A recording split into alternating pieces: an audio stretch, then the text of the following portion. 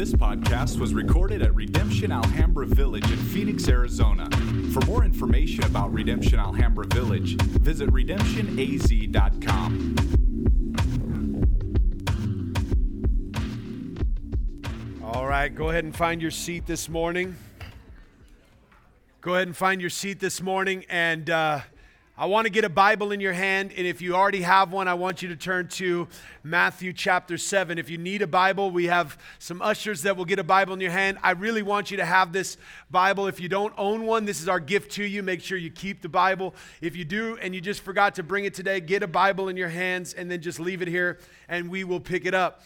Before we jump into the text today, and I'm going to move quickly through these things, I want to just make a couple of quick announcements. One would be this Saturday night, we're going to have a tapestry event. What tapestry means is that we are all created in the image and likeness of God, but that we are all very different colors, different ages, different backgrounds, all the differences that happen. God has created us in those differences, and that if we could weave our lives together as a tapestry, we would be a fuller display of the very image of God together, and in our uniqueness and color and beauty, we come together. And so one way we're doing that is having a Thanksgiving feast with all different kinds of food from different cultures, and each RC is going to be making different foods, and we're going to eat together and fellowship and look across the table to people who are different on the outside than us, but people who have been made one in Christ. So I encourage you to come on Saturday night. That's going to be really fun. Make sure to talk to your RC about what foods are coming and what's happening. We'd love to have you. If you're not in an RC, you're invited to come, but that's this Saturday night. Second thing is we have Advent coming up really soon, and that's going to be starting in 2 weeks from now. We're going to be talking about our Advent offering. We're going to be talking about an affordable Christmas program that we're doing, and we're going to be asking for volunteers to get involved, that we're going to be serving our neighborhood in ways. And the reason why is we want to rewrite the narrative of how we celebrate Christmas, primarily not all about us and us getting the toys we want, but about us spending less and giving more because of how much we've been given in Christ. And so we're going to be spending that time celebrating together. And so this is one way we're going to be raising funds for something that is very dear to us. We're going to be building a learning center just in this place with after-school programs and partnerships with neighborhood community programs, and our classes will be there, just trade work and cooking classes and music and after-school education to help do homework and those kinds of things. And we're going to be opening those up, and that's going to be something that we're going to be working towards and we need to raise the money for. This is one way that we're doing that through this run. If you want information there, or maybe you have other ways you're like, I don't want to run, but I do want to help raise money, then let us know. We would love to we would love for you to lead something to help us. Maybe there's yard sales you could do or some way that happen. Our Advent offering is going to go towards that and part towards foster care initiatives here with us. And so we got so much coming up. But if you want to be a part of this run that's coming up on December 10th and help us raise money, please find information that's there. Also, look online to get more of our announcements. We have so much coming up. Facebook has them. I think our website has them, all that kind of stuff. Or give us a call or email us. We'd love for you to connect. There's so much going on. Get in your RCs, ask questions. And so I wanted to run through that today. You have your Bibles with you? One would be, I wanted to say how thankful I am to be a part of this community and how blessed I am to call this home. And today's sermon is going to be in that vein. And here's the reason why. I'm going to use this sermon today. I felt the tension this week with all that's happening. I'm going to use this sermon this week to both share what is in the text, but to try and address some things that are happening in our world and primarily in our church, in not just locally, but in the church across America, the American church, but also locally. We're a part of that. So what I want to do today is share with you that I've had a lot of tension this week with many of you on how to walk in these times.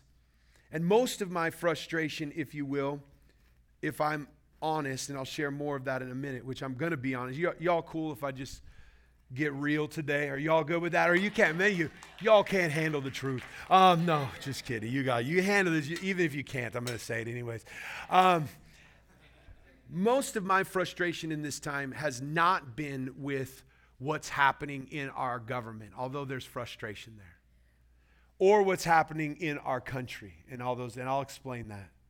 Most of my frustration is pastoral in how the church in America is acting and how locally our church could be and who we could be in this time. And as we approach this text today, my concern for us is not who you voted for or who you didn't vote for. And I want to make that clear up front. That's not what I'm most concerned about. What I'm concerned about is the kingdom of God. The kingdom of God is of most importance to me. And when we care about the kingdom of God, I think we can rightly care about all that's happening in our world. But if you care about the kingdoms of this world, so let's say the American government or whatever party you are a part of, when you care about that ultimately, does not mean you will care about the kingdom of God. There is no party, there is no government in our world that has a market on and has boxed in and packaged and said, this is the kingdom of God. Like the kingdom of God always is in systems and structures and is prophetic to the world around it. It is a display of what the kingdom should look like. And so as the people of God in this world, if our faith is so closely aligned with our government and our party, there's something wrong with us. That we have lost being salt and light to the world around us, that we have so aligned our faith with what our politics are, then we have lost our place in our world entirely. So my prayer is that as the people of God, we would learn to live in these times as salt and light, as the Sermon on the Mount talked about, as prophetic witnesses of the kingdom that is to come, of a reflection of our King and his politic in the world. And so as we read this text, as we're coming to the close of the Sermon on the Mount, I do believe a couple of things. One would be, this is not only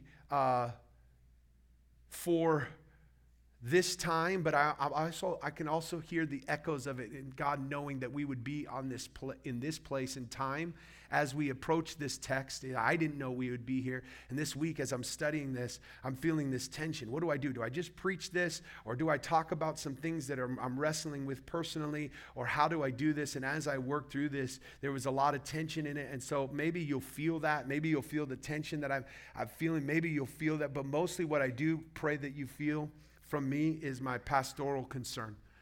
I care about us. I have never felt like in any time in my life like I have here recently. I don't feel like I have a home anywhere until I'm around the people of God, primarily in Redemption Alhambra, where all of a sudden I can see a taste of what home will be like. But I have no place to lay my head right now. I have no country to call home. And inside of that, I think what the Lord talked to me about or comforted me in is that, Aaron, that's what it's supposed to be for the church everywhere they're at. Foxes have holes and birds of the air have nests, but the Son of Man has no place to lay his head. And if we've been laying our head in this world and in this country, then no wonder we're feeling so much unrest right now, because we've been finding rest in a place we're not supposed to be finding it. So I want us to stand as we read Matthew chapter 7. I'm going to read this, and then we're just going to walk through this sermon differently. But I do pray that you would hear from me today primarily pastoral concern and not preaching, okay? If I slip into preaching a little bit, then It's just default for me, you know. Beware of false prophets who come to you in sheep's clothing, but inwardly are ravenous wolves. You will recognize them by their fruits. Are grapes gathered from thorn bushes or figs from thistles? So every healthy tree bears good fruit, but the diseased tree bears bad fruit. A healthy tree cannot bear bad fruit, nor can a diseased tree bear good fruit. Every tree that does not bear good fruit is cut down and thrown into the fire. Thus you will recognize them by their fruits. Not everyone who says to me, Lord, Lord, will enter the kingdom of heaven, but the one who does the will of the Father who is in heaven. On that day, many will say to me, Lord, Lord, did I not prophesy in your name? Did I not cast out demons in your name? Do not many mighty works in your name? And then I will declare to them, I never knew you. Depart from me, you workers of lawlessness. Lord, help us. Give us ears to hear. You are our Father, and you are King. And we come to you seeking in you what we can only find, and that is great comfort and joy. Give us your heart, Father. In Jesus' name, amen. You may be seated. I want to start with pastoral concern. And if you could write these three things down, that would be great. I'll have them up on the screen. But primarily, there's a few pastoral concerns I have, and I'll say about the church in America. Rather than the American church. I'll try to. And the reason why is because I do believe that. I do believe that the church is to be in America, but we're not to be the American church, right? That we should not be co-opted by this. And what ends up happening is our theology starts to align more with what we believe about our country than what we believe about the kingdom of God. And so here's three things that I've seen in the church in America that I think is concerning. One would be that our theology has equaled academics to us, meaning, and I'll try to run through these quickly, people have made their relationship with God primarily academic. And here's how we go with this. As we approach God, we are primarily trying to understand God. By studying Him, by studying His Word, we're primarily trying to understand God. And we don't think there's a problem in that, meaning like you could understand Him. Rather than us seeking understanding, we've gone away from, in the pursuit of understanding God, we've gone away from following Him and being in a relationship with Him. And what we've tried to do is take our relationship with God into the classroom and out of the living room, out of family, out of the kingdom of God, out of what it means to be in a relationship with Him, Father, King. And so when we take Him out of and put Him into the classroom, we approach God scientifically, trying to dissect Him, thinking that if we dissect Him, we will understand Him, when the truth is, He has called us into a relationship with Him as Father, as King, as Lord. And that our relationship with Him is supposed to be so influential. This discipleship, the relationship, this kind of follow me, this kind of be my child, this identity that we have because of Him as our Father, where He's teaching us to obey. It moves us out of this kind of teaching me to understand, but teaching me to obey. That the primary responsibility, the primary posture that we have with God is we want to learn so that we can obey because He's our Father. That's why I'm praying that we start to understand theology different, not as someone who's smart and articulate, but theology, like John Frame says, theology is application of God's word to all areas of life. I pray that we start to see theologians as people who hear God's word and do it rather than understand it and articulate it. That's my prayer. Second would be, we as a American church or a church in America have started to look at pride as a virtue. Now, here's what I mean by that. I think in the country that we live in, pride is something that we tell people you should have. Pride is a virtue, meaning pride is something where I should think about myself. I should look out for myself. We should be proud of who we are. We should be proud of our country. And what we should do is take this kind of idea of where we watch out for ourselves, we protect ourselves, we look out, we spend all on ourselves, and it's all about protecting ourselves and safety of ourselves and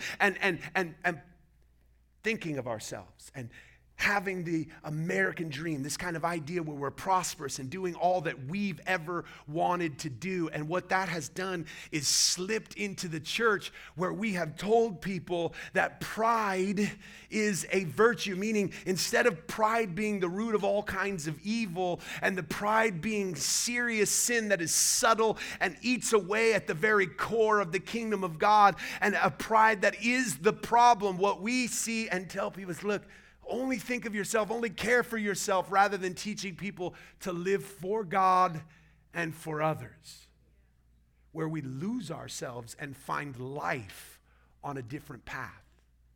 That in the losing of ourselves, we find ourselves in Christ and in His people. And in the dying to ourselves, we find resurrection. And that resurrection is this new life that we find that is not found in self-orientation. And what that has led to is us believing that blessing equals the easy road. If we're honest, most of us as Christians believe that God wants everything to be easy and comfortable for us. Maybe we would never preach that, but we definitely live that. Because whenever it gets uncomfortable or hard, we think that means curse, not blessing. Last week, Jesus says to His disciples, listen, if you're going to follow this road to life, it's going to be bumpy and hard and narrow. He warns them up front, this is going to be bumpy and hard and narrow. And we hear that. But when we get into the moments where it's bumpy, hard, and narrow and tense, we don't see that as blessing. We only see it as a blessing when we get a raise, get a new house, get a new car. Someone comes to you and says, man, you got a new raise. And you go, I got a raise. And we immediately go, wow, God's really blessing you. How do you know? What if that could be a curse? What if that raise was a curse and not a blessing? What if that raise meant you had to spend more time consumed with your work and neglecting the things of the kingdom? What if that raise meant that as you pursued those things that you felt more and more comfortable and kind of lulled into sleep and didn't pay attention to the very war against yourself? What if that raise was you being turned over to what you wanted most? Oh, but that's a blessing, right? Praise God. Bless God. You got a raise. Hey, listen, I'm not saying don't get a raise, but don't look at every easy thing as a blessing.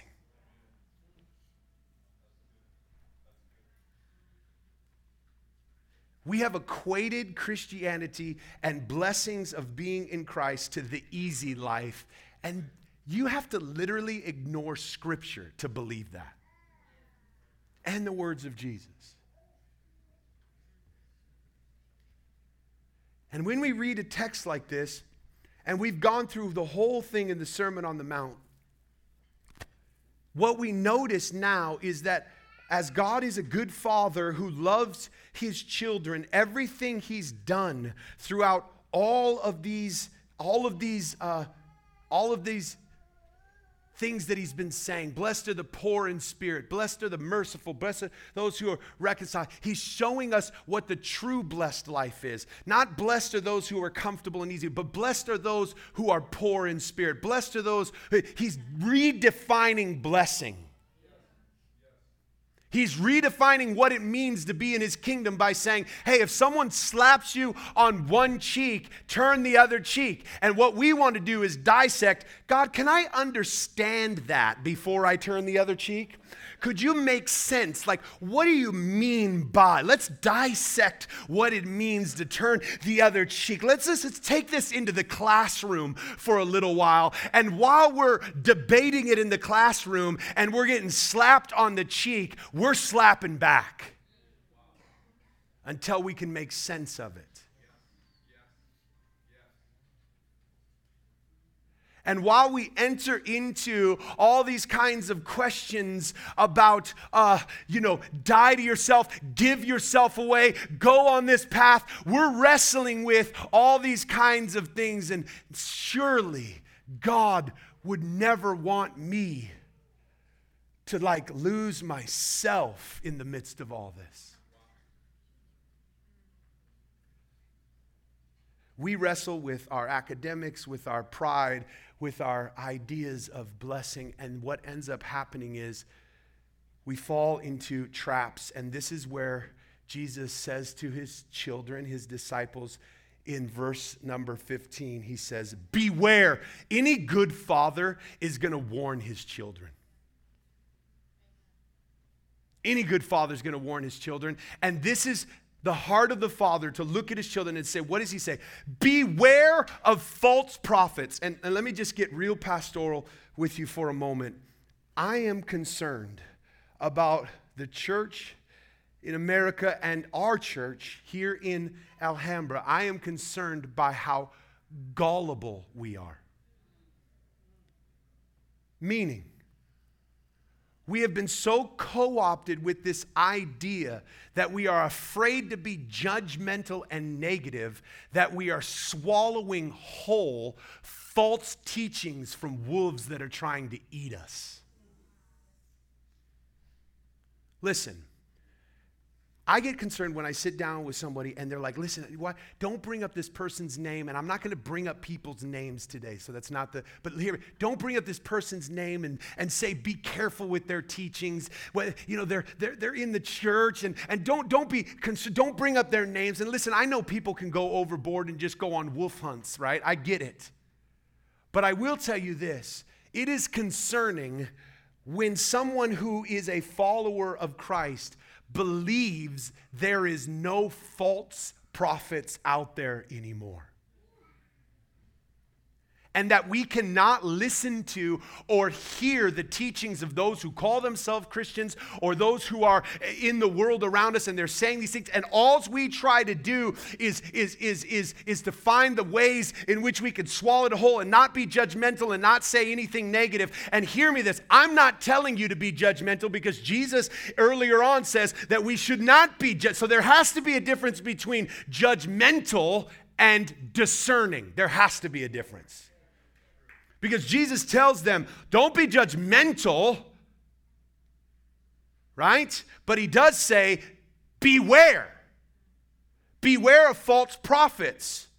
And who are these false prophets? These are ones who will tell you what you want to hear and will tell you a different road and a different path. And as we take these kinds of false teachings in, what ends up happening is we develop theologies like this, where we go after our own comfort and safety, health, wealth, and prosperity, and call that the gospel. Why? Because we listen to teachers who tell us that God is all about our health, wealth, prosperity, and comfort.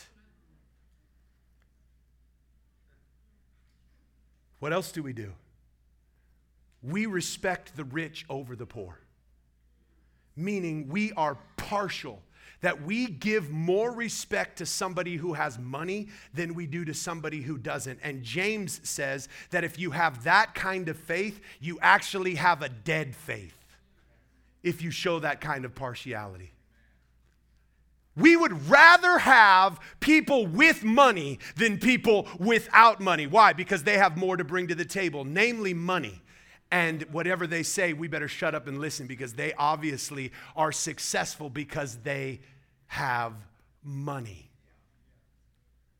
When money is what determines what we listen to somebody. We get into places where if somebody has a ton of money, they could be whoever they want to be, and we'll give them as much power and respect as we think.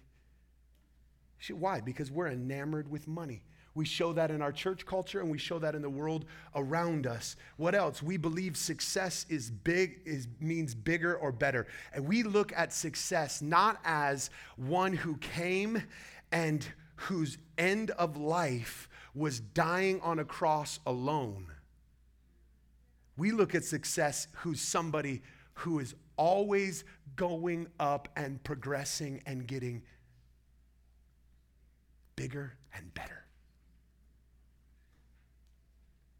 We've fallen into this lie that this is what success is. We have condoned pride. We have overlooked pride in our own hearts and made pride a virtue, while we as the church focus on sins like abortion and homosexuality. But pride's cool. Listen, I'm not condoning abortion and homosexuality. What I'm saying is we have become majorly hypocritical in the world because we focus on these two things rather than and ignoring the obvious pride that everybody else can see in us.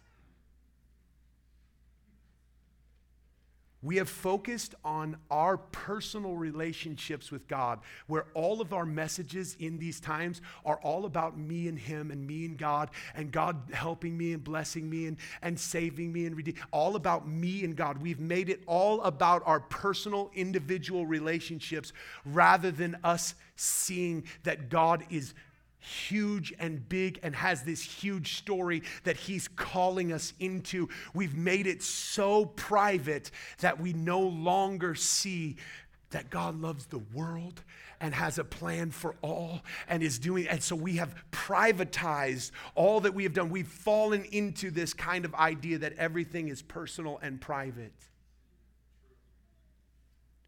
And we have become so concerned about knowledge over embodiment. Hear me on this. If this is what we believe, then no wonder that we would call ourselves in this world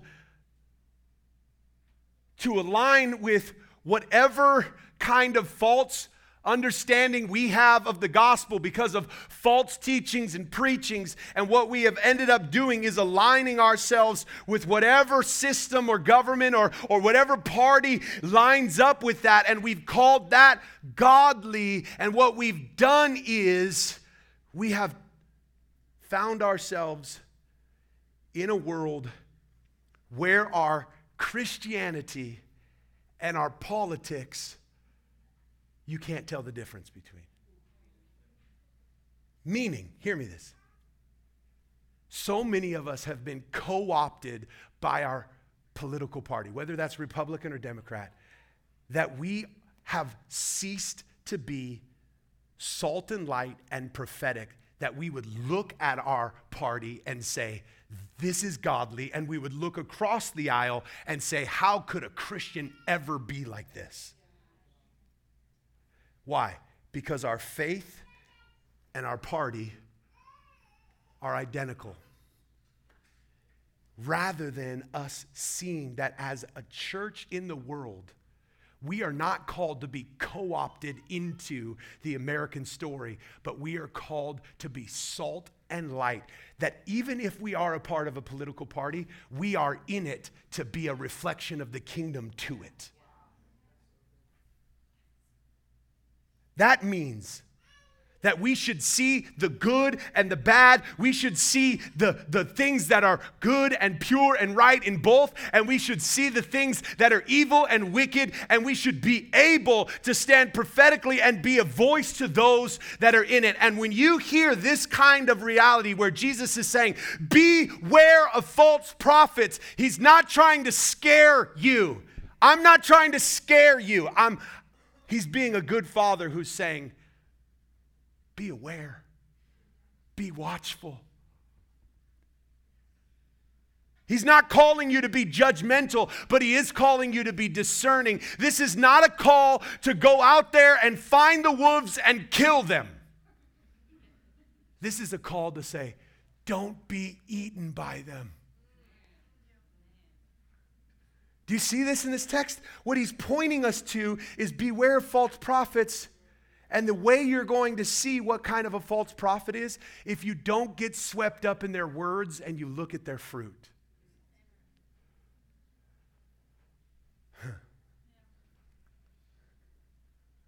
Fruit, you can't fake.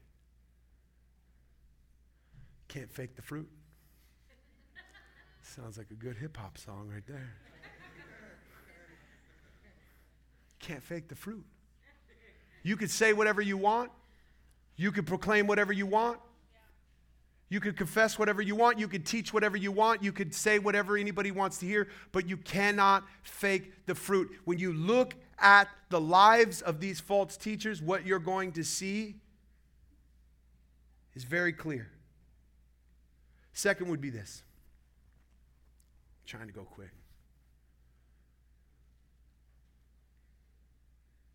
Beware of false prophets. Second is this. Beware of false comfort. Meaning, not everyone who says, Lord, Lord, is going to enter the kingdom of heaven, but the one who does the will of my Father who is in heaven. On that day there will be many, and that word many is a lot for sure, but it can be translated majority. There will be a majority, and if we just use that word majority, I'm not trying to come up with a percentage or a number, but hear me on this. That means there's more than 50% who will think they will stand before God on Judgment Day and will stand before Him, and out of their mouth they will think and have comfort and for sure, I'm for sure getting into the kingdom of heaven, and the reality is they're not.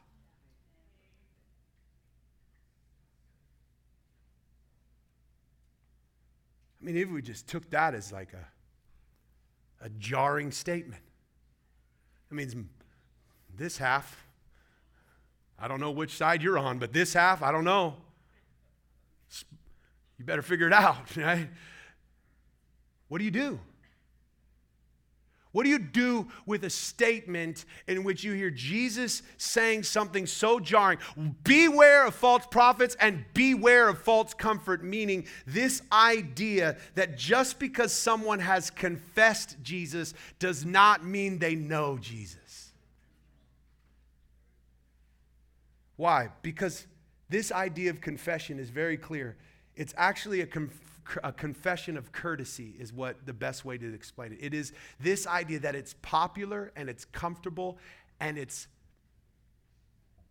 better that I would just confess that He is Lord for my own benefit.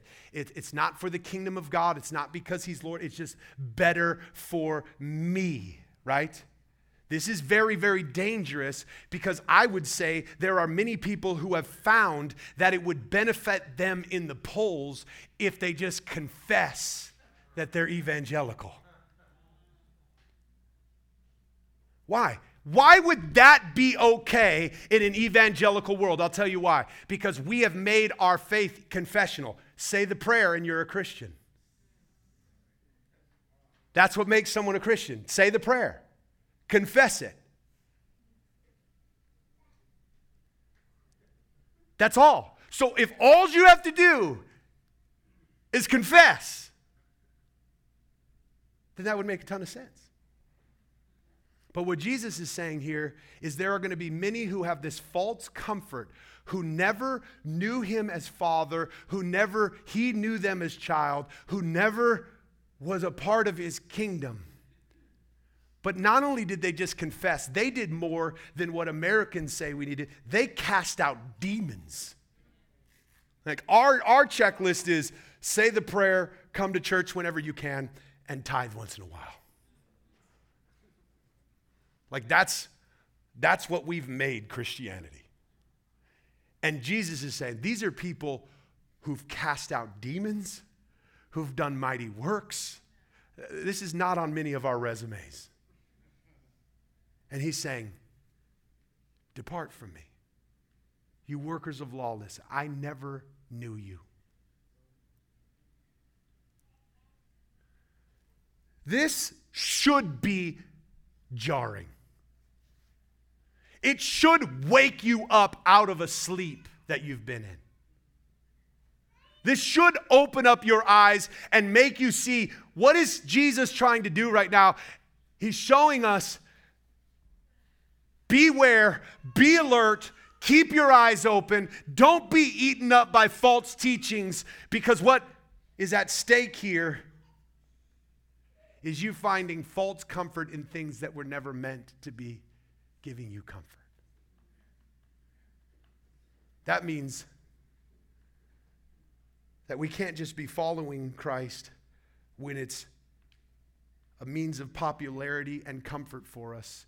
We can't just be in relationship with him when we think it benefits us or our party or our community. We can't just be following when we think it's going to benefit our businesses or our hope. We have to understand that what we have been called into is far more covenantal than just a public confession.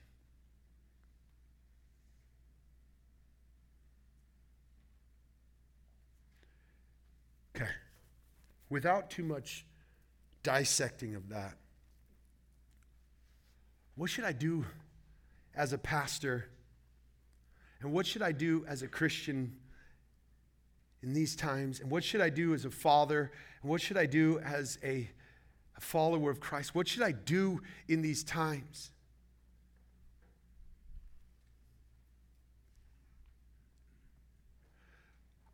I wrote these three things down knowing that this is not going to be enough for the time we have together, but I do pray that it challenges us to do something. One is, for Redemption Church Alhambra, I don't feel the burden, first of all, hear me on this, I don't feel the burden to change America. I don't. Right? I don't feel the burden to make it back to whatever, when people call it a Christian nation, like, I don't know what a Christian nation is. I don't know, I don't know why we think, it ever was. I don't know. I really don't. Except for I do know that this nation has had Christians in it for a long time, and they were in positions of influence, and there was places in which we have gone wrong and things that have happened. I don't know, but I do know this, that for all of the story of Scripture, all of the Bible, the church has been placed in cities, in governments, in the world, in places that have been hard, in places that have been easy. They have been placed in different contexts for a long time with the same calling. Be a light and be salt and be a witness of the kingdom so that they will never be able to find in this world what they're looking for, but they should be able to look into the church and see a glimpse of what's to come. Why have we lost that? And here's why. Because people can't tell the difference between evangelicalism and a Republican. So they just say that's the same thing. Where I would say what we need to get back to being the church is we need to see the distinction between being co-opted by a government and being the church that's a witness of the kingdom. And being the church that is the people. Where my concern is not how do we get the nation back. Now listen, we can talk about that later. I think we should be a witness. But I will say this. How does the church repent? How does the church get back to where they need to be? And then let me zoom in even farther than that. I don't feel any burden for all the church in America because I don't pastor all the church in America. I pastor here. This is where God has placed me. And I'm not trying to ignore our brothers and sisters in other parts of the world, but I am saying this. I care about you. God has placed you in my life, and I care about you. So when I see all of this bringing division here,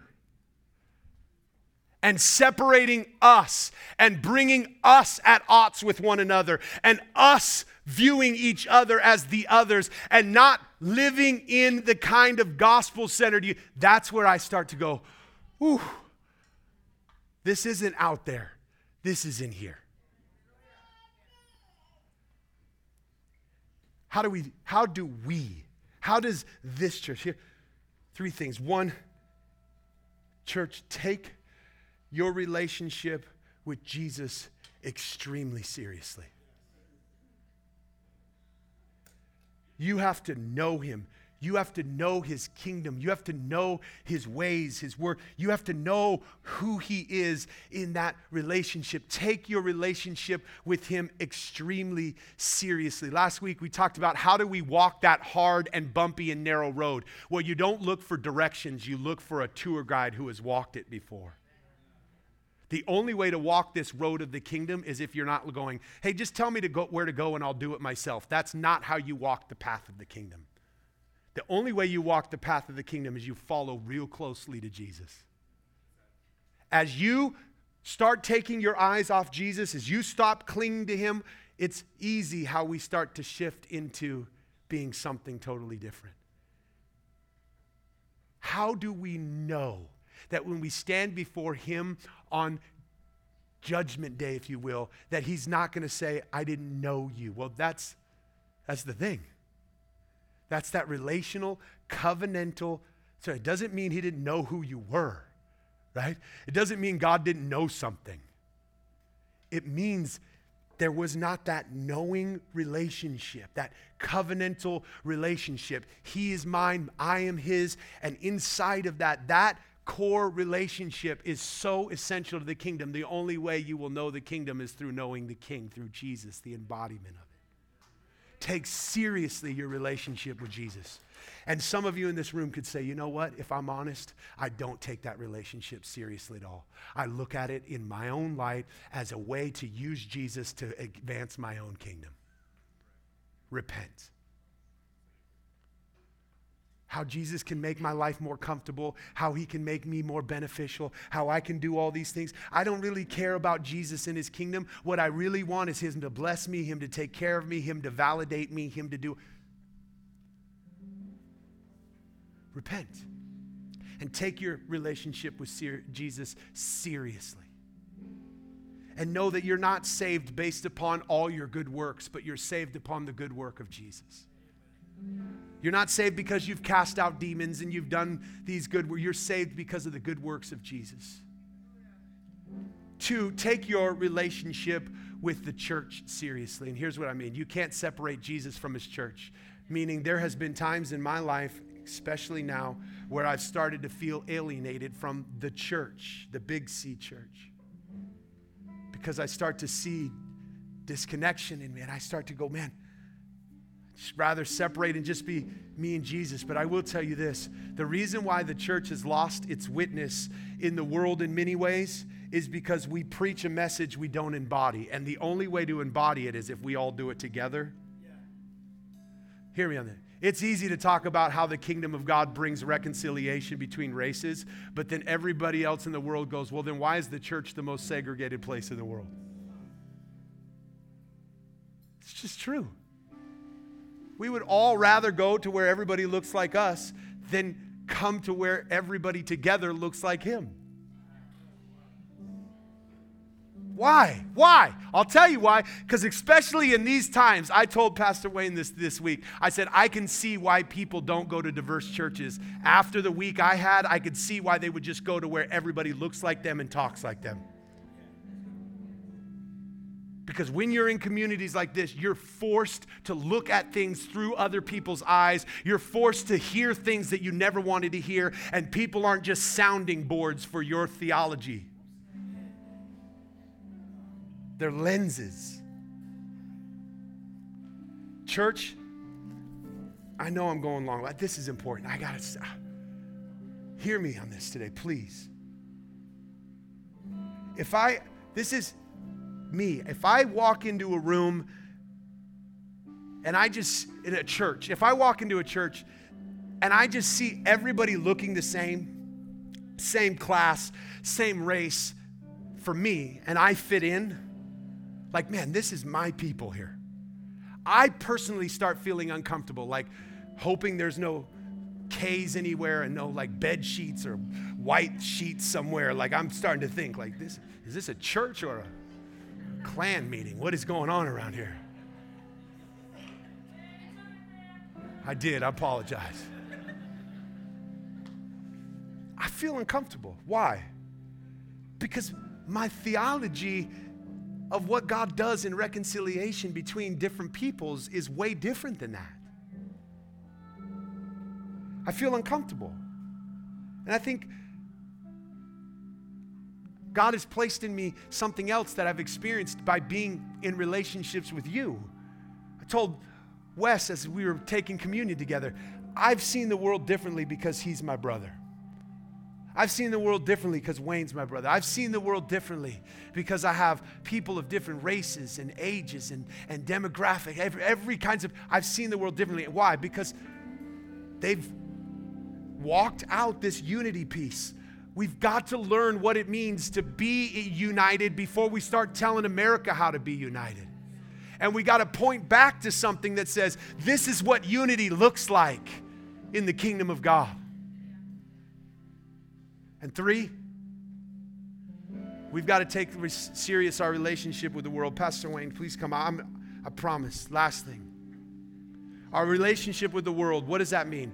Please don't try to make America perfect before you can love it. Don't. That doesn't work in any relationship. What you have to do is rewrite the narrative, and you have to tell lies in order to make it a country you can love. That's not what Jesus did for us. He didn't say, hey, you didn't do anything wrong. You're good. You're perfect and I love you just as you are. No, he said, you are sinful and broken. You have rebelled against my Father. I'm going to enter into it and show you what true love is, that I'm going to die for you and I'm going to give my life for you. In a relationship where husband and wife is really successful is not where you say, my wife's perfect and my husband's perfect. No, a true loving relationship is where your eyes are wide open and you see the brokenness nobody else could see and you still love them. And the love of God shapes them and you work through it. And when we look at our country and have to make up a whole story about how great we are in order to love it, we're not being the church. Listen, I can love the church, I can love America without worshiping America. I can love and serve my country in ways that are true without trying to make up a story that makes it look perfect and like it's the greatest nation in the world, because newsflash, it's not. We may have more money, that doesn't make us the best.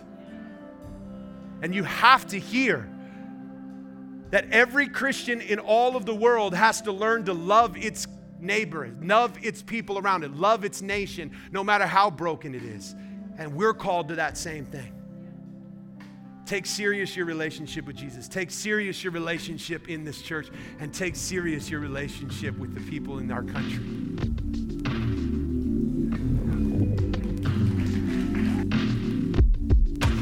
This podcast was recorded at Redemption Alhambra Village in Phoenix, Arizona.